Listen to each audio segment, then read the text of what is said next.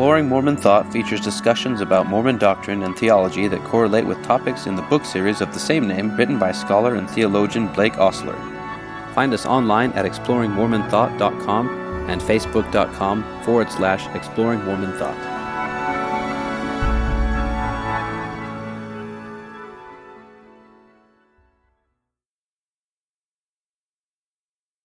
Hi, welcome to another episode of Exploring Mormon Thought. As usual, I'm Corey Ostler, and we're here with my dad, Blake Ostler. And tonight we're going to be continuing our discussion of Chapter 2. First off, we're going over two different systematic theologies. And last time we talked about classical theism, or the Thomist theism, which is the classical view where basically God is a stagnant or static being that can't be moved or changed in any way by anything really, and relationships aren't exactly possible if you take this theology to its logical conclusions, which Thomas Aquinas did. Tonight we're going to actually talk about the polar opposite, which is known as process thought. And I'm going to let my dad talk more about the beginnings of it, but basically process thought had its beginnings with a gentleman named Alfred North Whitehead in the early 20th century, and arose from the thought about how God fits into the paradigm of the new scientific breakthroughs that were coming to light at that time. So go ahead and tell us a little bit more about that, if you wouldn't mind. You bet. Alfred North Whitehead was at Harvard. He was working, interestingly enough, with Bertrand Russell. And he was familiar with, had studied the developments in quantum physics. If you recall, in quantum physics, there's no such thing as mere atomic particles. Instead, what we have is as much a wave as a particle, and which one it is depends on the way we look at it. And the quantum function describes only a probability that a particle is in any given place at any given time, and it depends on the observer to collapse the function to make it certain. And so Whitehead was asking himself, well, what kind of reality are we now dealing with? I mean, we're not dealing with a world of ever smaller particles until you get to a smallest particle of matter. We're really dealing with something that is, in essence, more of a creativity, more of a becoming than a being. And so he developed go ahead. Before you go on, so before this, I mean, and a lot of people still probably think this way, but you'll know, like, the people knew about atoms, or what was perceived as the smallest building block of matter, and these atoms, at least in the scientific mind up until around this time, were thought to be about as small as it gets, and they were this enduring substance that made up everything. You know, they changed how they configured, and different substances broke down, but the substance itself was pretty much ongoing. But in new scientific thought, they, discovered quarks, and then even beyond quarks, that, like you said, everything, instead of being this solid state, is more of an energy event, or like you said, a wave. And so that's just a very different way of thinking of things. It's more of events of energy, which is like a relationship with, energy is like a relationship with a relationship of a relationship, or something like that, with different events. Yeah, and it gets to the very base of what has been a problem since, the earliest Eleatics in Greek thought, and that is, how does something remain the same while changing? Because we have this notion of identity, and how is it that I'm the same person I was when I was 10? Because I'm very different. None of the matter in my body remains.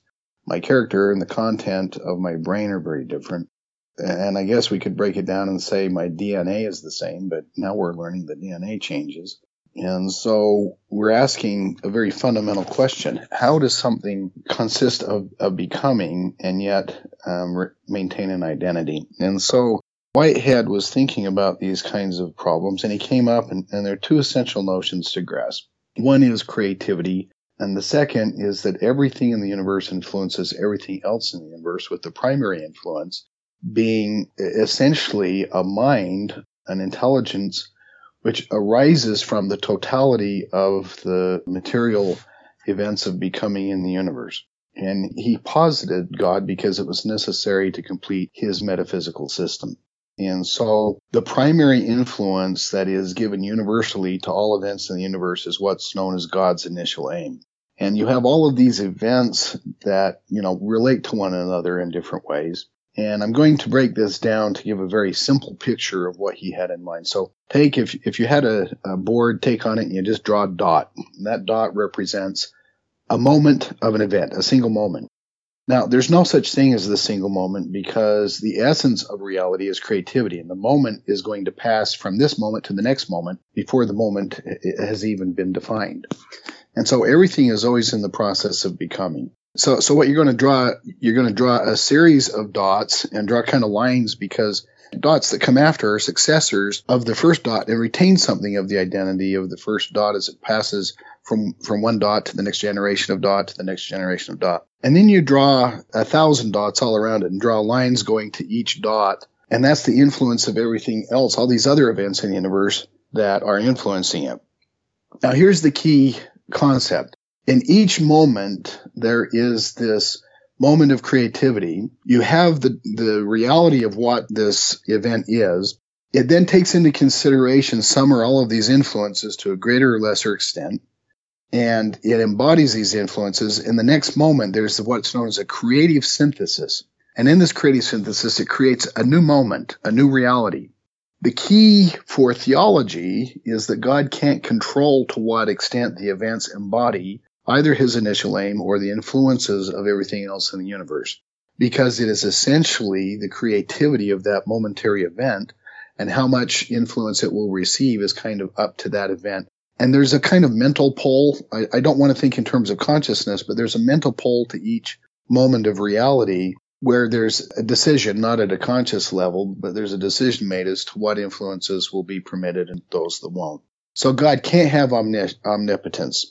In Whitehead's thought, God is he may be the most influential actor in the entire universe, but he's still only one influence among many.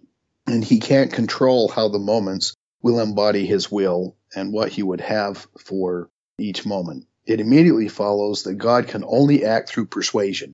God cannot control what occurs. He can influence, and over large periods of time, his will be more greatly embodied into the realities because he will be the primary influence that's constant. And he will be able to therefore lead, if you will, draw things to him or to the direction that he would like through his initial aim. But God can't control what's happening. And that is a key for process thought. It also follows immediately two notions, whereas Aquinas thought of perfection as an absolute upper limit. You know, whatever the greatest concept that you have is, that's what God is. Whitehead and his primary student who defined these matters, Charles Hartshorne, thought in terms of no upper limit. God is always increasing. God is always moving forward. He's always becoming something different than he is. And so there's no absolute upper limit to how great God can be. It also follows in Aquinas' theology, God is an unmoved mover. In Hartshorne's and Whitehead's thought, God is the most moved mover. In other words, nothing influences God in Aquinas' thought. Everything influences God in the Whiteheadian Hartshornian view of process theology. I don't know how clear that is, but I think those are the basic concepts. One question just based on what you said there. So why, if God is one among many influences, what makes him special, or is this a he? I don't know. Just this being God, why would anyone want to listen to him? Well, God is not a person. God is personal. In other words, God has attributes of mind. He has a will, and he can exercise power, but the nature of his power is always persuasive. God is the most persuasive reality in the universe. Okay, so that right there. So he's most persuasive in that he has... So he's basically the loudest voice, luring these events from one moment of creativity into another. Is that? Yeah, that would be a good analogy, though even the loudest voice might not get included. That is kind of the key thing. I just wrote like a little summary here, which I just found on some blog. It said, the big thing in process theology is that process theologians do not look at God's power in terms of being coercive, that is, dominating others. Instead, God's power is persuasive, like you said. God uses his power in a way that brings people about willfully, brings people's wills about without forcing anyone to do anything. God is not about control. And even that's a bit misleading, and here's why. There are two different notions And I find this notion to have some pull. The question is God persuasive because he must be persuasive and can't be otherwise? Or is he persuasive because he believes that persuasion is morally superior? And the answer in process thought is God is not persuasive because persuasion is morally superior. He is essentially. Yeah, he's metaphysically constrained to be persuasive and cannot be coercive. Whereas a more classical Christian view among those who are in the free will tradition may be that God is persuasive out of choice. He could be coercive, but he believes that persuasion is morally superior. So he could have the power, but chooses not to. All right, so what limits God from exerting more power other than, why is that essential? Is that part of God or just part of the nature of the universe in process thought? No, because God doesn't create out of nothing. He doesn't create ex nihilo. The actual occasions exist in essence prior to God, where they're just kind of a given. Creativity is the most ultimate reality, not God. Okay. And so the creativity in each actual occasion is something God can't control. And given the fact that metaphysically it can't be controlled, it's not within God's power to control it. He couldn't choose to do so because he just doesn't have that kind of power. Okay, so what you're saying is in process thought, the actual events or the energy events we've been talking about, would you say those are eternal in this thought process in some way? Or how did they, I don't know. Well, the fact that there are creative events is eternal. No given creative event is eternal. Okay.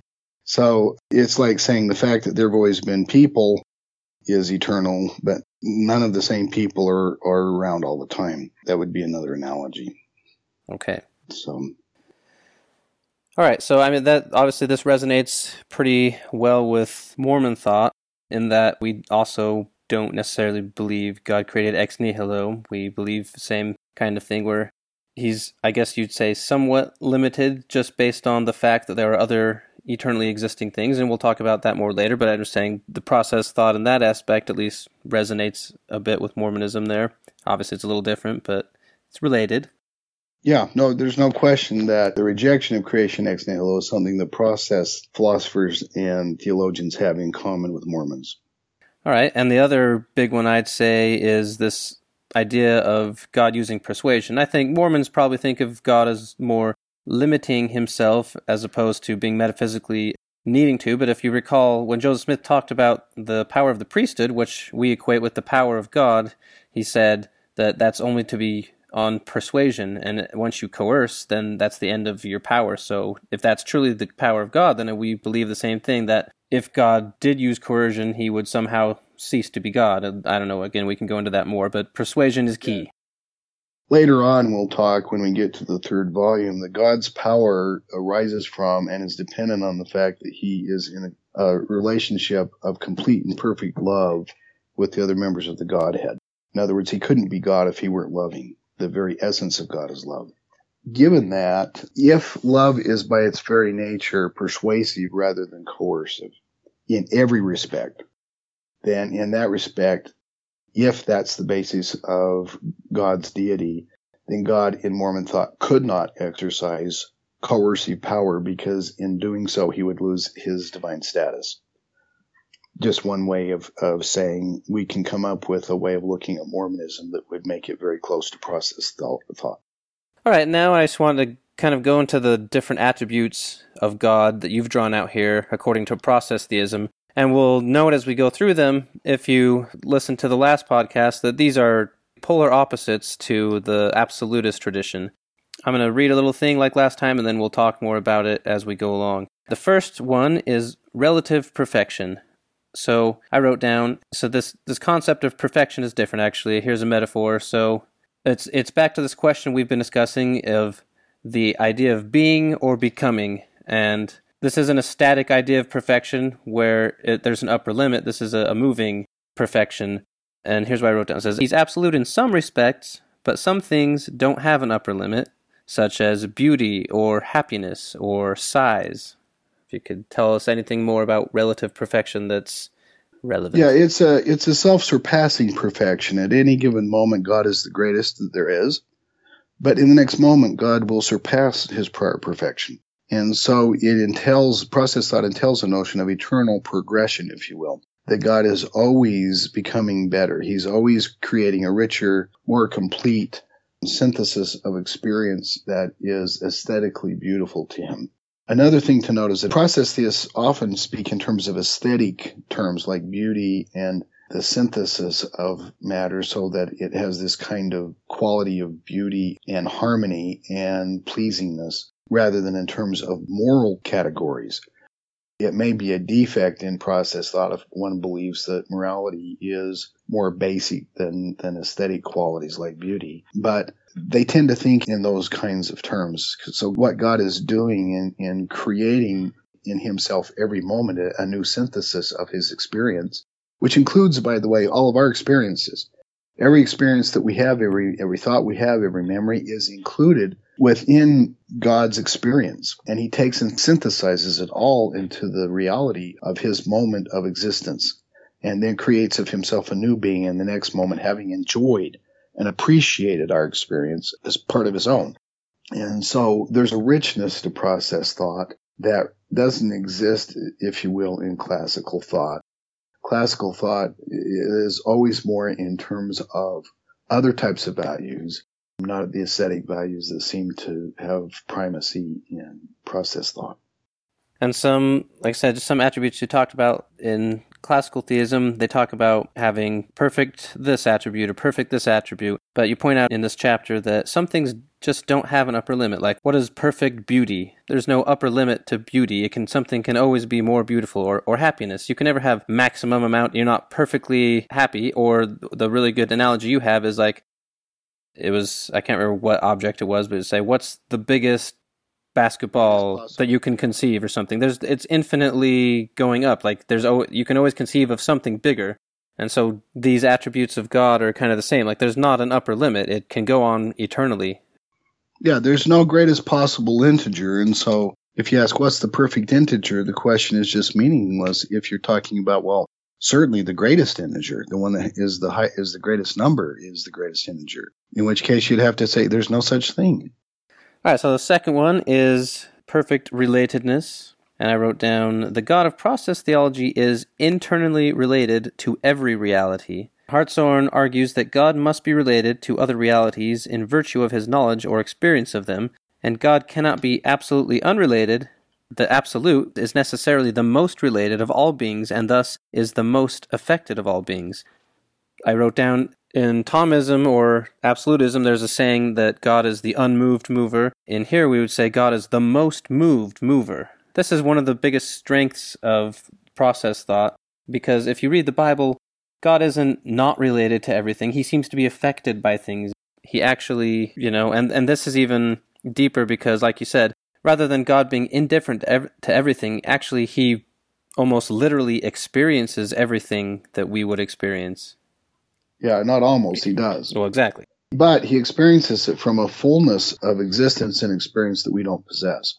So, to give an analogy, I'm in the bank, a guy rushes into the bank with a gun and points it at me. I'm immediately in fear for my life. God experiences that I have fear for my life. But certainly God does not have fear for his life just because the guy is pointing a gun at me. So there's a quality and tenor to God's experience that is different than my immediate experience of fear. But God includes within himself the knowledge of what it is that I'm experiencing. But certainly it's at best a second-hand kind of experiential knowledge. Next attribute is potentiality, and you'll note this is in direct opposition of actuality. So God can change in his knowledge and relationships to other beings and realities, is what I wrote down. So yeah, it's pretty self-explanatory in the sense that God is always potentially greater than he is at the present moment. He has potential to realize all the potential in the universe. In other words, he includes within himself, in a sense, all the potentialities. And so God is ultimate potential, if you will. There is never a notion that God is finished. And there's an actuality, but in the moment the actuality is realized, it passes in a moment of creativity and synthesis of all experiences into something new. So God is ultimately in creativity. He's ultimately potential. Right, and this next one is proportional dependence. And this is in opposition to the idea of God being completely independent of everything. And you have, well, it's a metaphor that Charles Hartshorne shares, and I'm going to read it real quick. It says, so this is talking about God as a parent, and we're thinking about him as though, we're saying, is it better if he would be an independent parent? But he says, the father that as little as possible depends upon the will and welfare of his child is an inhuman monster. Let the child, say a daughter, be happy, let her be miserable, let her develop in a moral or vicious direction. It is all one to the independent parent. And then further part of the quote says, we do not admire a man less because we know he would be happier. He would be a happier man if his son, who is now wretched, became well and happy, or because we anticipate that when a child is born to him, it will enrich his life with many new joys. We admire not the amount, but the appropriateness of the joy. We rejoice in another's happiness, we grieve in his misfortune, but we do not praise or blame or admire on this account. And for this I just wrote, God depends on the world in some respects for what he is. Yeah, I mean, obviously the fullness of God's concrescence is not fully dependent on any given reality. It's his creativity. Concrescence is a moment of synthesis into a new reality. And here's another thing that ought to be observed. Whitehead, because he was dealing really with concepts that were totally new. They hadn't really been used before. He's coming up with something that's totally new. He uses new terms that have never been used before, terms like concrescence. He even talks about an individual occasion feeling, but he really doesn't mean feeling. And so he calls apperception. To apperceive something is to have a feeling of it by analogy, but obviously it's not like having a human feeling. So Whitehead comes up with this new vocabulary in order to express his philosophy, which makes it kind of opaque to people who are trying to get into it for the first time. Can you define what prehending means? Yeah, to prehend is another way of feeling, but it includes a mental pole. So you have a physical pole and a mental pole. And in prehending, God takes into himself the feeling, if you will, of the influence from all of the occasions, all other bits of reality. And in prehending them, it is before bringing them in and creating new synthesis. So he must take and somehow, it's like having a sense. The light acts upon the cornea of my eye so that I can see. The photons hitting my retina are kind of like the prehending. I haven't yet seen because that has to be processed in the visual cortex of my brain before it turns into seeing. But I'm prehending in the sense that I'm taking the data and putting it together so that it can be then brought to consciousness and realized. So I would probably relate back to the perfect relatedness attribute more. Exactly. To prehend is to take into one's own being the influences of everything else, or to choose to take into one's being more influence from any particular source than others, and to exclude the influence of other things. So God would also have that option. When we say he's the most related, he has access to everything in the universe. It doesn't mean that he just embodies everything without making choices and excluding some. All right, the next two kind of go together, so maybe I'll take them both at the same time, but they are complexity and temporality. So complexity, you kind of define it using temporality, but if you recall in the Thomas system, God is literally outside of time. He's not part of the flow of time. The absolutist tradition seems to take more to the B theory of time. There's two theories of time, an A theory and a B theory. The A is also called presentism, which means literally, the present moment is the only one that actually exists. And the past did exist, and it still informs the present, but it no longer exists, and the future doesn't yet exist at all. Whereas the B theory of time, also known as eternalism, I guess you'd say, is this idea that all moments of time exist simultaneously, including the future. And so it's kind of like what we described before, like that parade, where basically God is observing the beginning and the end all at once, not in a temporal succession. I just thought it was important to define those two theories of time. And process theism would definitely go with the A theory, or presentism, as you can tell. If each thing is an actual energy event or a moment or what are called actual occasion, then that is the one moment that actually exists from moment to moment. And so that's why it is presentism. I don't understand complexity, I guess, so tell me more about complexity. Well, not only is God temporally complex, that is, there's more than one moment to God's existence. Even though what exists right now is all that there is, and I'm not going to get into the problems of the theory of relativity that would say that there is no now for all observers, because that would take us far afield. God is also complex in the sense that every material reality is kind of God's body, by analogy. Because God perceives everything, he receives information from everything in the universe. It's like the cells of our body that we receive information from. So if I'm stuck with a pin in a certain part of my body, I experience that. But I'm not experiencing, what I'm really experiencing is the damage being done to my cells in a certain part of body who then send information to my brain, right? So I'm complex because I'm made of many parts. There is a real sense in process thought in which God is the most complex being because he includes within himself every material part of reality, every bit of it. And so just to compare this in the absolutist system is as opposed to simplicity, divine simplicity. This is divine complexity, meaning there are different parts that make up this one being. I don't know if it's necessarily, it's not like parts like you think of our parts, but... The difference is that God can't really fall apart. Our bodies can decompose. God can't decompose because whatever there is, God is going to be informed by because it will influence him. So even if all there were left were, whatever energy is left in the big whimper, God would still experience that. God is not really subject to being decomposed in the same sense that a body decomposes, though logically anything that's made of parts is logically subject to decomposition. And that's why the absolutists don't like it. Yeah, exactly. God could fall apart from the inside, and that would be a bad thing. All right, and then I already talked about this some, but just temporality in process thought, God is in time as opposed to outside of time. And this is kind of a big one too, because if you're outside of time, then there's not really a way you can relate to someone at a certain time. And so this makes more sense in the God that's at least presented in the scriptures. Well, let's put it this way. It's certainly easier for us to understand because it's more like our experience, right? I'm not saying that the notion of timelessness in itself is incoherent, though I believe the notion of a being that creates and interacts causally with the universe and is outside of time is incoherent, logically incoherent. This one is just simpler to grasp for us, I think. So I guess you're saying it might not be exactly that simple, but it's at least closer than for God being outside of. Yeah, and let me raise a complexity. Most people are familiar with Einstein's theories of special and general relativity.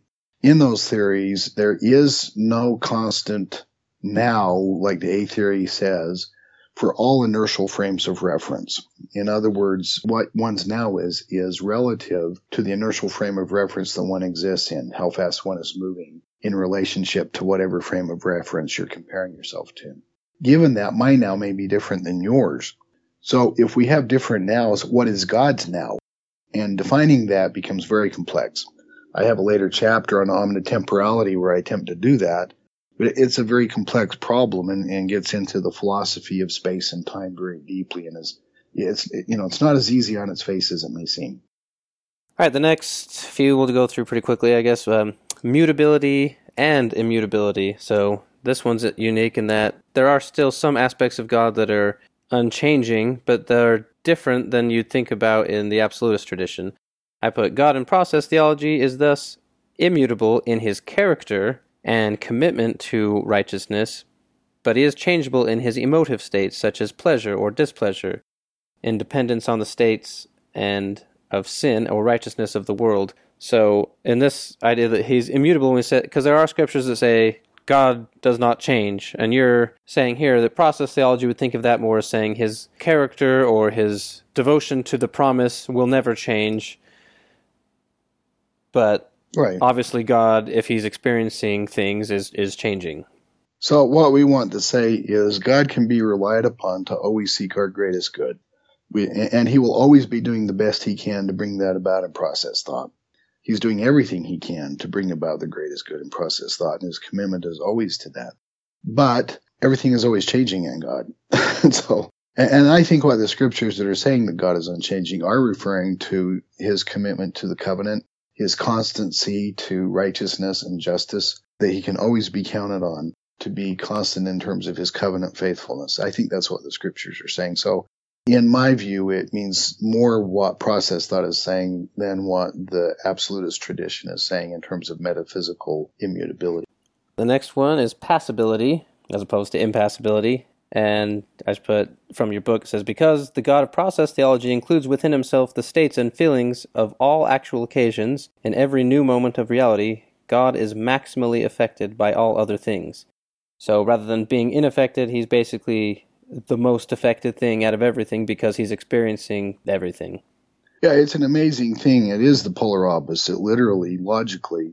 God is literally the most passible being in process thought. Nothing is more influenced by other things than God is. I'm not saying that that means that God is subject to or at the whim of or at the mercy of other things. That's a different concept. And in the classical tradition, they often confuse, in my opinion, being at the mercy of other things compared to being open to being influenced by other things. Certainly, a God who is happy when we're happy, who takes a measure of sadness in our sadness, even though it's from the perfect maturity and fullness of his divine experience. Certainly when we are in grief, he takes that grief into himself in an appropriate recognition. When we do evil, God is displeased and it makes him sad. And so this is a God who genuinely has emotions. The one emotion that the Bible says that God has that everyone's kind of uncomfortable with is that God is kind of angry at times and is going to take vengeance. And I don't know the process thought views God as angry or taking vengeance the way the Old Testament says. So I don't want to say it's isomorphic with the Old Testament, but it at least makes more sense to me than the classical tradition. True. And just side note, at least my interpretation is a lot of things in the scriptures are obviously going through a human, trying to make sense of something that's not necessarily exactly human, and so they're putting words there that are the best they can do to describe it. Yeah, of course. Next one we talked about a little bit. Let's expound more on God as a creator by organizing. And again, this would resound more with a lot with Mormons, I think. But let's talk about what this is. I'd say in process thought, since God is using persuasion to make things happen, it would make sense of evolution, because in evolution, it takes billions of years to get to humans, and let's say that's one thing that God wanted to have happen. So if God created humans, it took literally billions of years of luring existence in that direction and creating the world. Yeah, Whitehead was obviously fully aware of Darwin's theory of evolution. But the driving force of the notion that things take a long time to realize God's will wasn't really driven by the theory of evolution, though he does take into consideration biology and what we know from biology. So he usually uses biological analogies rather than analogies drawn from physics. But the reality is that God can't, because he can't just unilaterally do things in a moment, he must work with things over time. And so evolution is precisely what we would expect if God were creating in the way that process theism would suggest. It would predict that it would take millions of years to come up with complex life. So, yeah, it makes a good deal of sense of the paleontological, geological, and biological facts that we know about the world. And also the idea, and again this relates to Mormons, is that God didn't create ex nihilo again, that he begins with pre-existing things that already existed, actual occasions. He didn't create them, and so he's working with them, and that's why he's working persuasively again. And I guess rather than saying he created something out of nothing, you would say God exercises a co-creative power. He's not the only creator. I don't know, that's kind of a powerful idea to me. Yeah, all of our experience is co-creative. We're also co-creators, by the way, to a much lesser extent than God is, but we're certainly co-creators of our own experience. God's initial aim, his influence, is a part of our experience, and we choose how much of that to accept and how much to reject. And because we have a higher ability to be conscious of and choose, we can literally make a free choice about how much of God's will, how much of God's influence we want to embody into ourselves, to the extent we're aware of God's influence, of course. And so we have a greater ability to do that than, say, a jellyfish or an ant. Things can happen much faster with us. If God can get through, if we can hear, for instance, a voice from God saying, that person over there needs help, because we have bodies, we can literally go and bring things about in an instant. And here's kind of the paradox. we can bring things about faster than God can in the physical world because we can act coercively. So if I have a moment of inspiration, I see a little kid's about to run out into the street, I can literally go over and pick the kid up or physically stop him from running into the street to get hit by the car. God can't do that. And so I have a power that God doesn't have. In a sense, I have a greater power than God does in this moment to act faster and to act more decisively than God does to stop evil. So there's this interesting paradox in process theism where God literally needs us in order to carry out some of his will if we're open to what it is. God needs us to realize his plans and purposes. And we can hasten things along in a way that not even he can.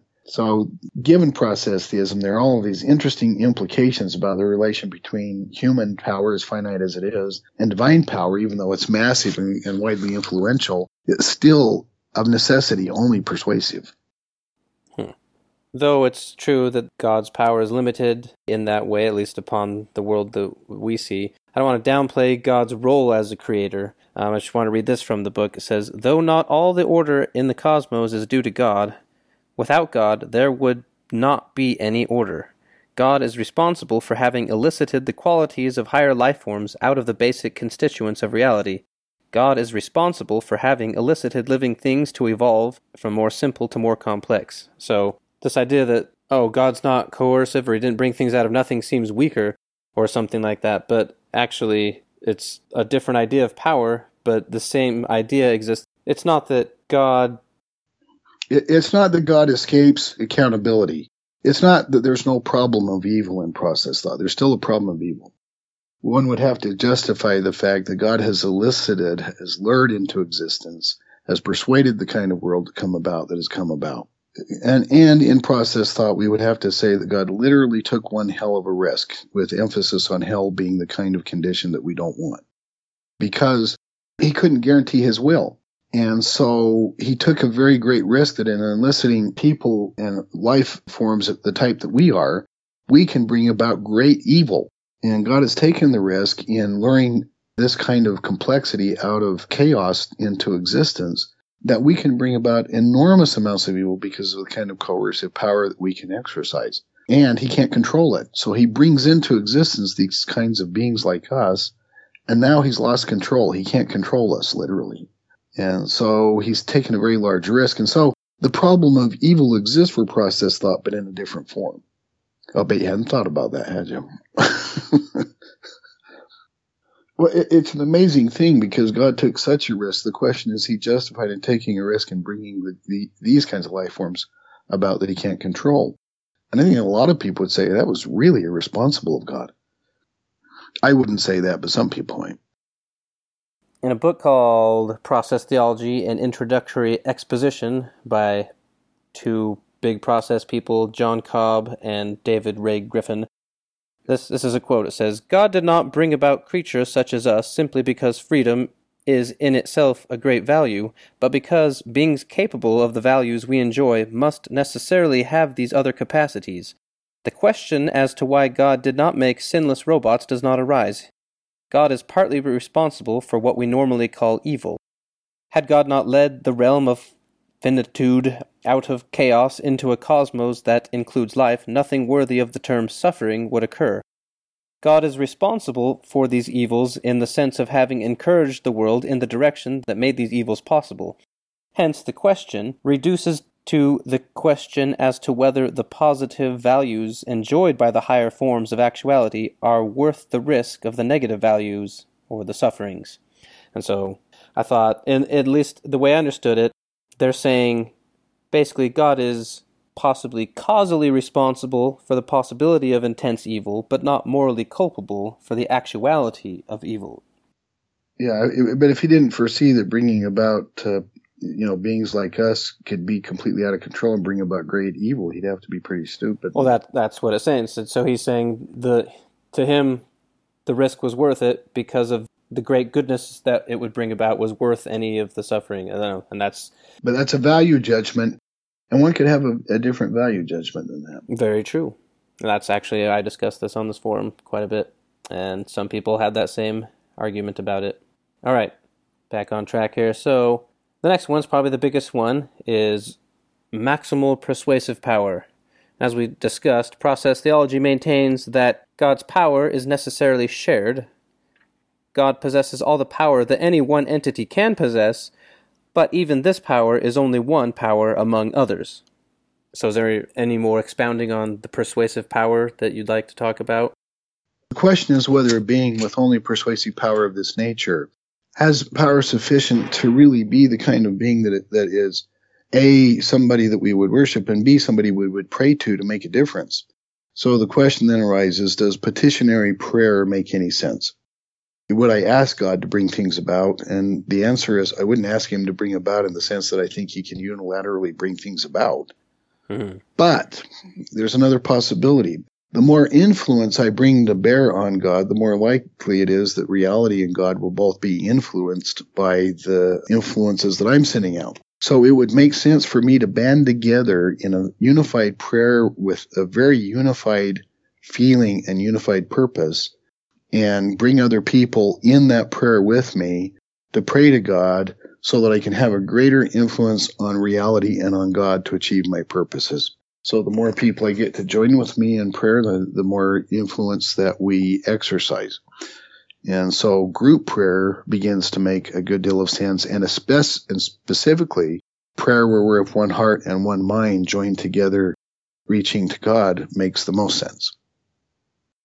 Interesting way to play that out, or that's how it plays out in process thought. So, in other words, the prayer circle in the temple would make a good deal of sense in process thought. The next is the last official one you have in your book, and then we'll talk about some other ones that you list in another way. This one's maximal knowledge. I wrote down here, God knows all that can be known, and like I was talking about with the presentism, but the future does not yet exist, and so it cannot be known. In process thought, and correct me if I'm wrong, but God seems, his maximal knowledge, meaning he has all the knowledge that any one being can possess, but he also has something that philosophers call middle knowledge. And no, not in process thought. He doesn't have middle knowledge. He doesn't? Okay. No. I thought he basically knew everything. Because he experiences everything, he obviously would understand many of the possibilities and therefore know what's possible, but he wouldn't know what would become actual still, obviously, because he doesn't know. Yeah, what he knows is what might occur and what probably would occur, not what definitely would have occurred given certain conditions. Because there is a no definitely what would have occurred. What's middle knowledge then? Because I thought that's what middle knowledge was. Middle knowledge is that God knows propositions of the form, if Adam were created in the garden of sage, then he would not have taken of the fruit. Oh, okay. And that has a truth value, okay? It's not a might proposition where he might have taken it or he might not, or there's a certain probability that he would have taken it, eaten the fruit, or he might not. It's true or false. The law of the excluded middle applies to all propositions of that form, and therefore God knows with certainty what would have happened given any set of circumstances, and therefore he knows given any set of circumstances he can create precisely how the world will in fact be. That's not the case in process thought. Gotcha. The world in the future is still simply a matter of possibilities and probabilities given present tendencies. And there is no definite truth. The law of the excluded middle, the law of bivalence, doesn't apply to propositions about the future in process thought. All right, so basically God knows all the possibilities, but not which one will actually happen. But wouldn't you say if God has maximal knowledge and experiences all other experiences, wouldn't he, because even humans, given certain sets of data, can relatively accurately predict certain things, such as the weather or how stock markets are. Obviously, it leaves room for anomalies, meaning it can maybe you can be surprised and that might not happen. But wouldn't you say he almost has or knowledge of the future, just not exact knowledge? No. In fact, both the weather and stock markets are examples of chaotic systems that are inherently unpredictable. But there's some things you can predict about them. No, not really. They're unpredictable by their very nature. I mean, weather by its very nature is impossible to fully predict because we don't have enough information about the initial constants. And given the infinity of information involved, that would be necessary. And in process thought, given the creativity inherent in reality, there would be no way to be able to make those predictions. I'm just saying, I look at my phone, it says it's going to snow tomorrow, and then it snows. I'm like, oh, isn't science cool? Yeah. The 5-day out forecasts are random. That's true. I mean, if there's a wind of 50 miles per hour and it's 3 miles away from your house and there's a big front coming through, pretty high probability you're going to have a front coming through at 50 miles an hour. 5 days away making a forecast is just the same as being a soothsayer and guessing because of chaos theory. And so that would apply in large numbers to process thought because of the inherent nature of the creativity of the realities in the universe involved. By its very nature, the universe is not predictable. In fact, one of the great challenges of process thought is how it elucidates even a theory of natural law. Given how creative everything is and how unstable reality is, how do we get stabilities like something freezing every single time at 32 degrees and water boils at 212 degrees Fahrenheit? How do those regularities occur given the nature of creativity? And one of the challenges of process philosophy is precisely to elucidate a system where natural laws can be explained. So there are challenges to this kind of a metaphysic, and I myself have not seen an adequate explanation of natural law within the confines of process thought. That's something that remains to be done in the future by somebody far brighter than I am. All right, and the next few we'll just breeze through, but they weren't directly mentioned, but they're indirectly mentioned.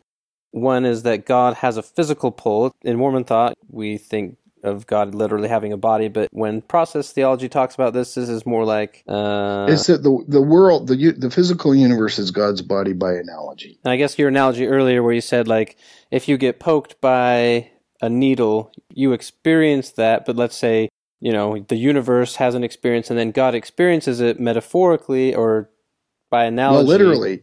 The experience is included within God's experience, literally.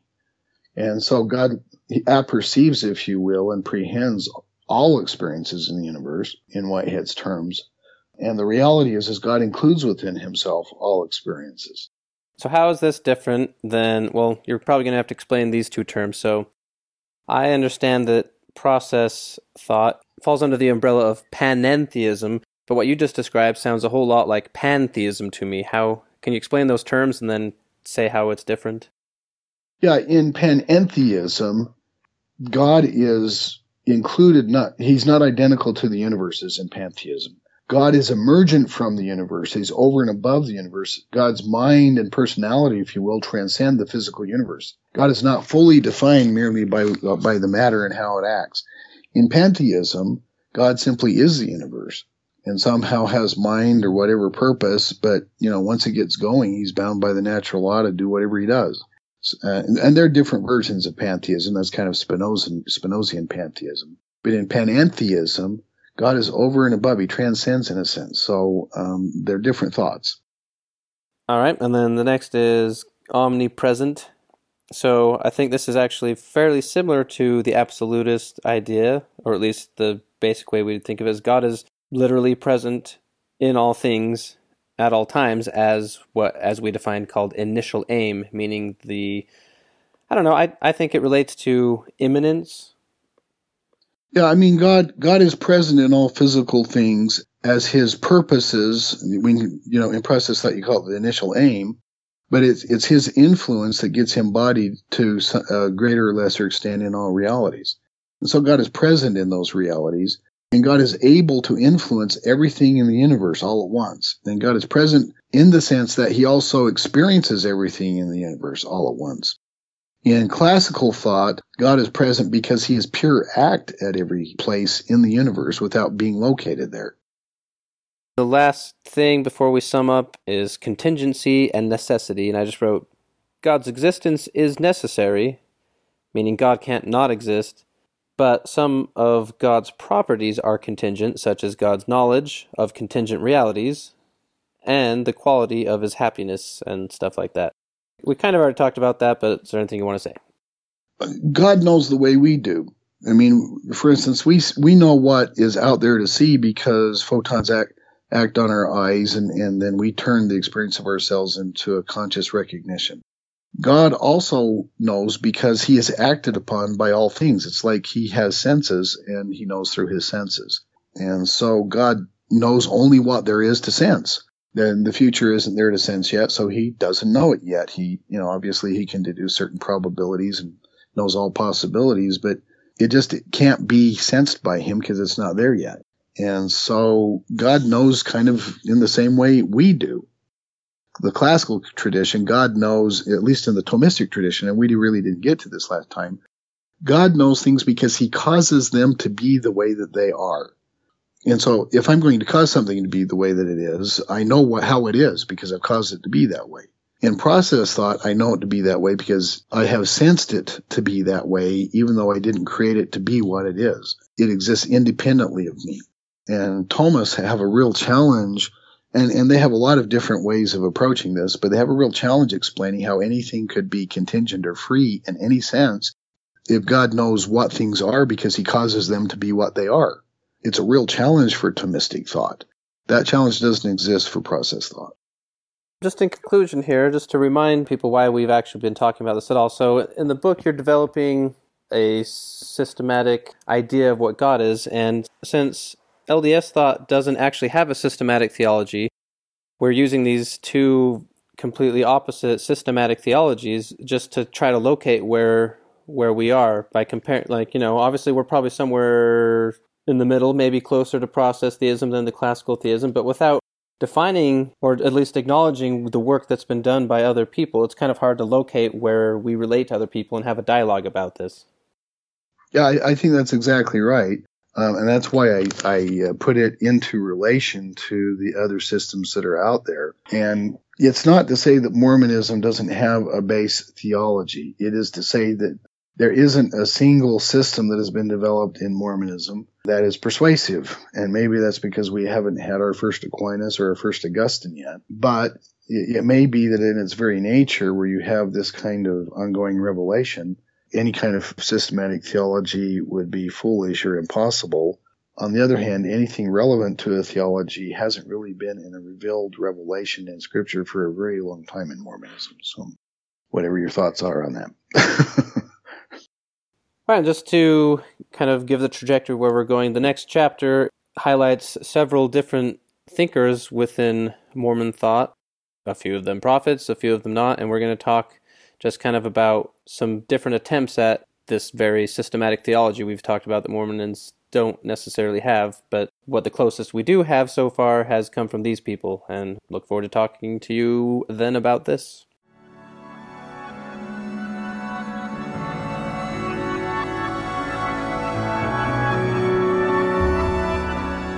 Thank you for joining us. To support the podcast, donate at exploringmormonthought.com. Follow us on facebook.com/exploringmormonthought.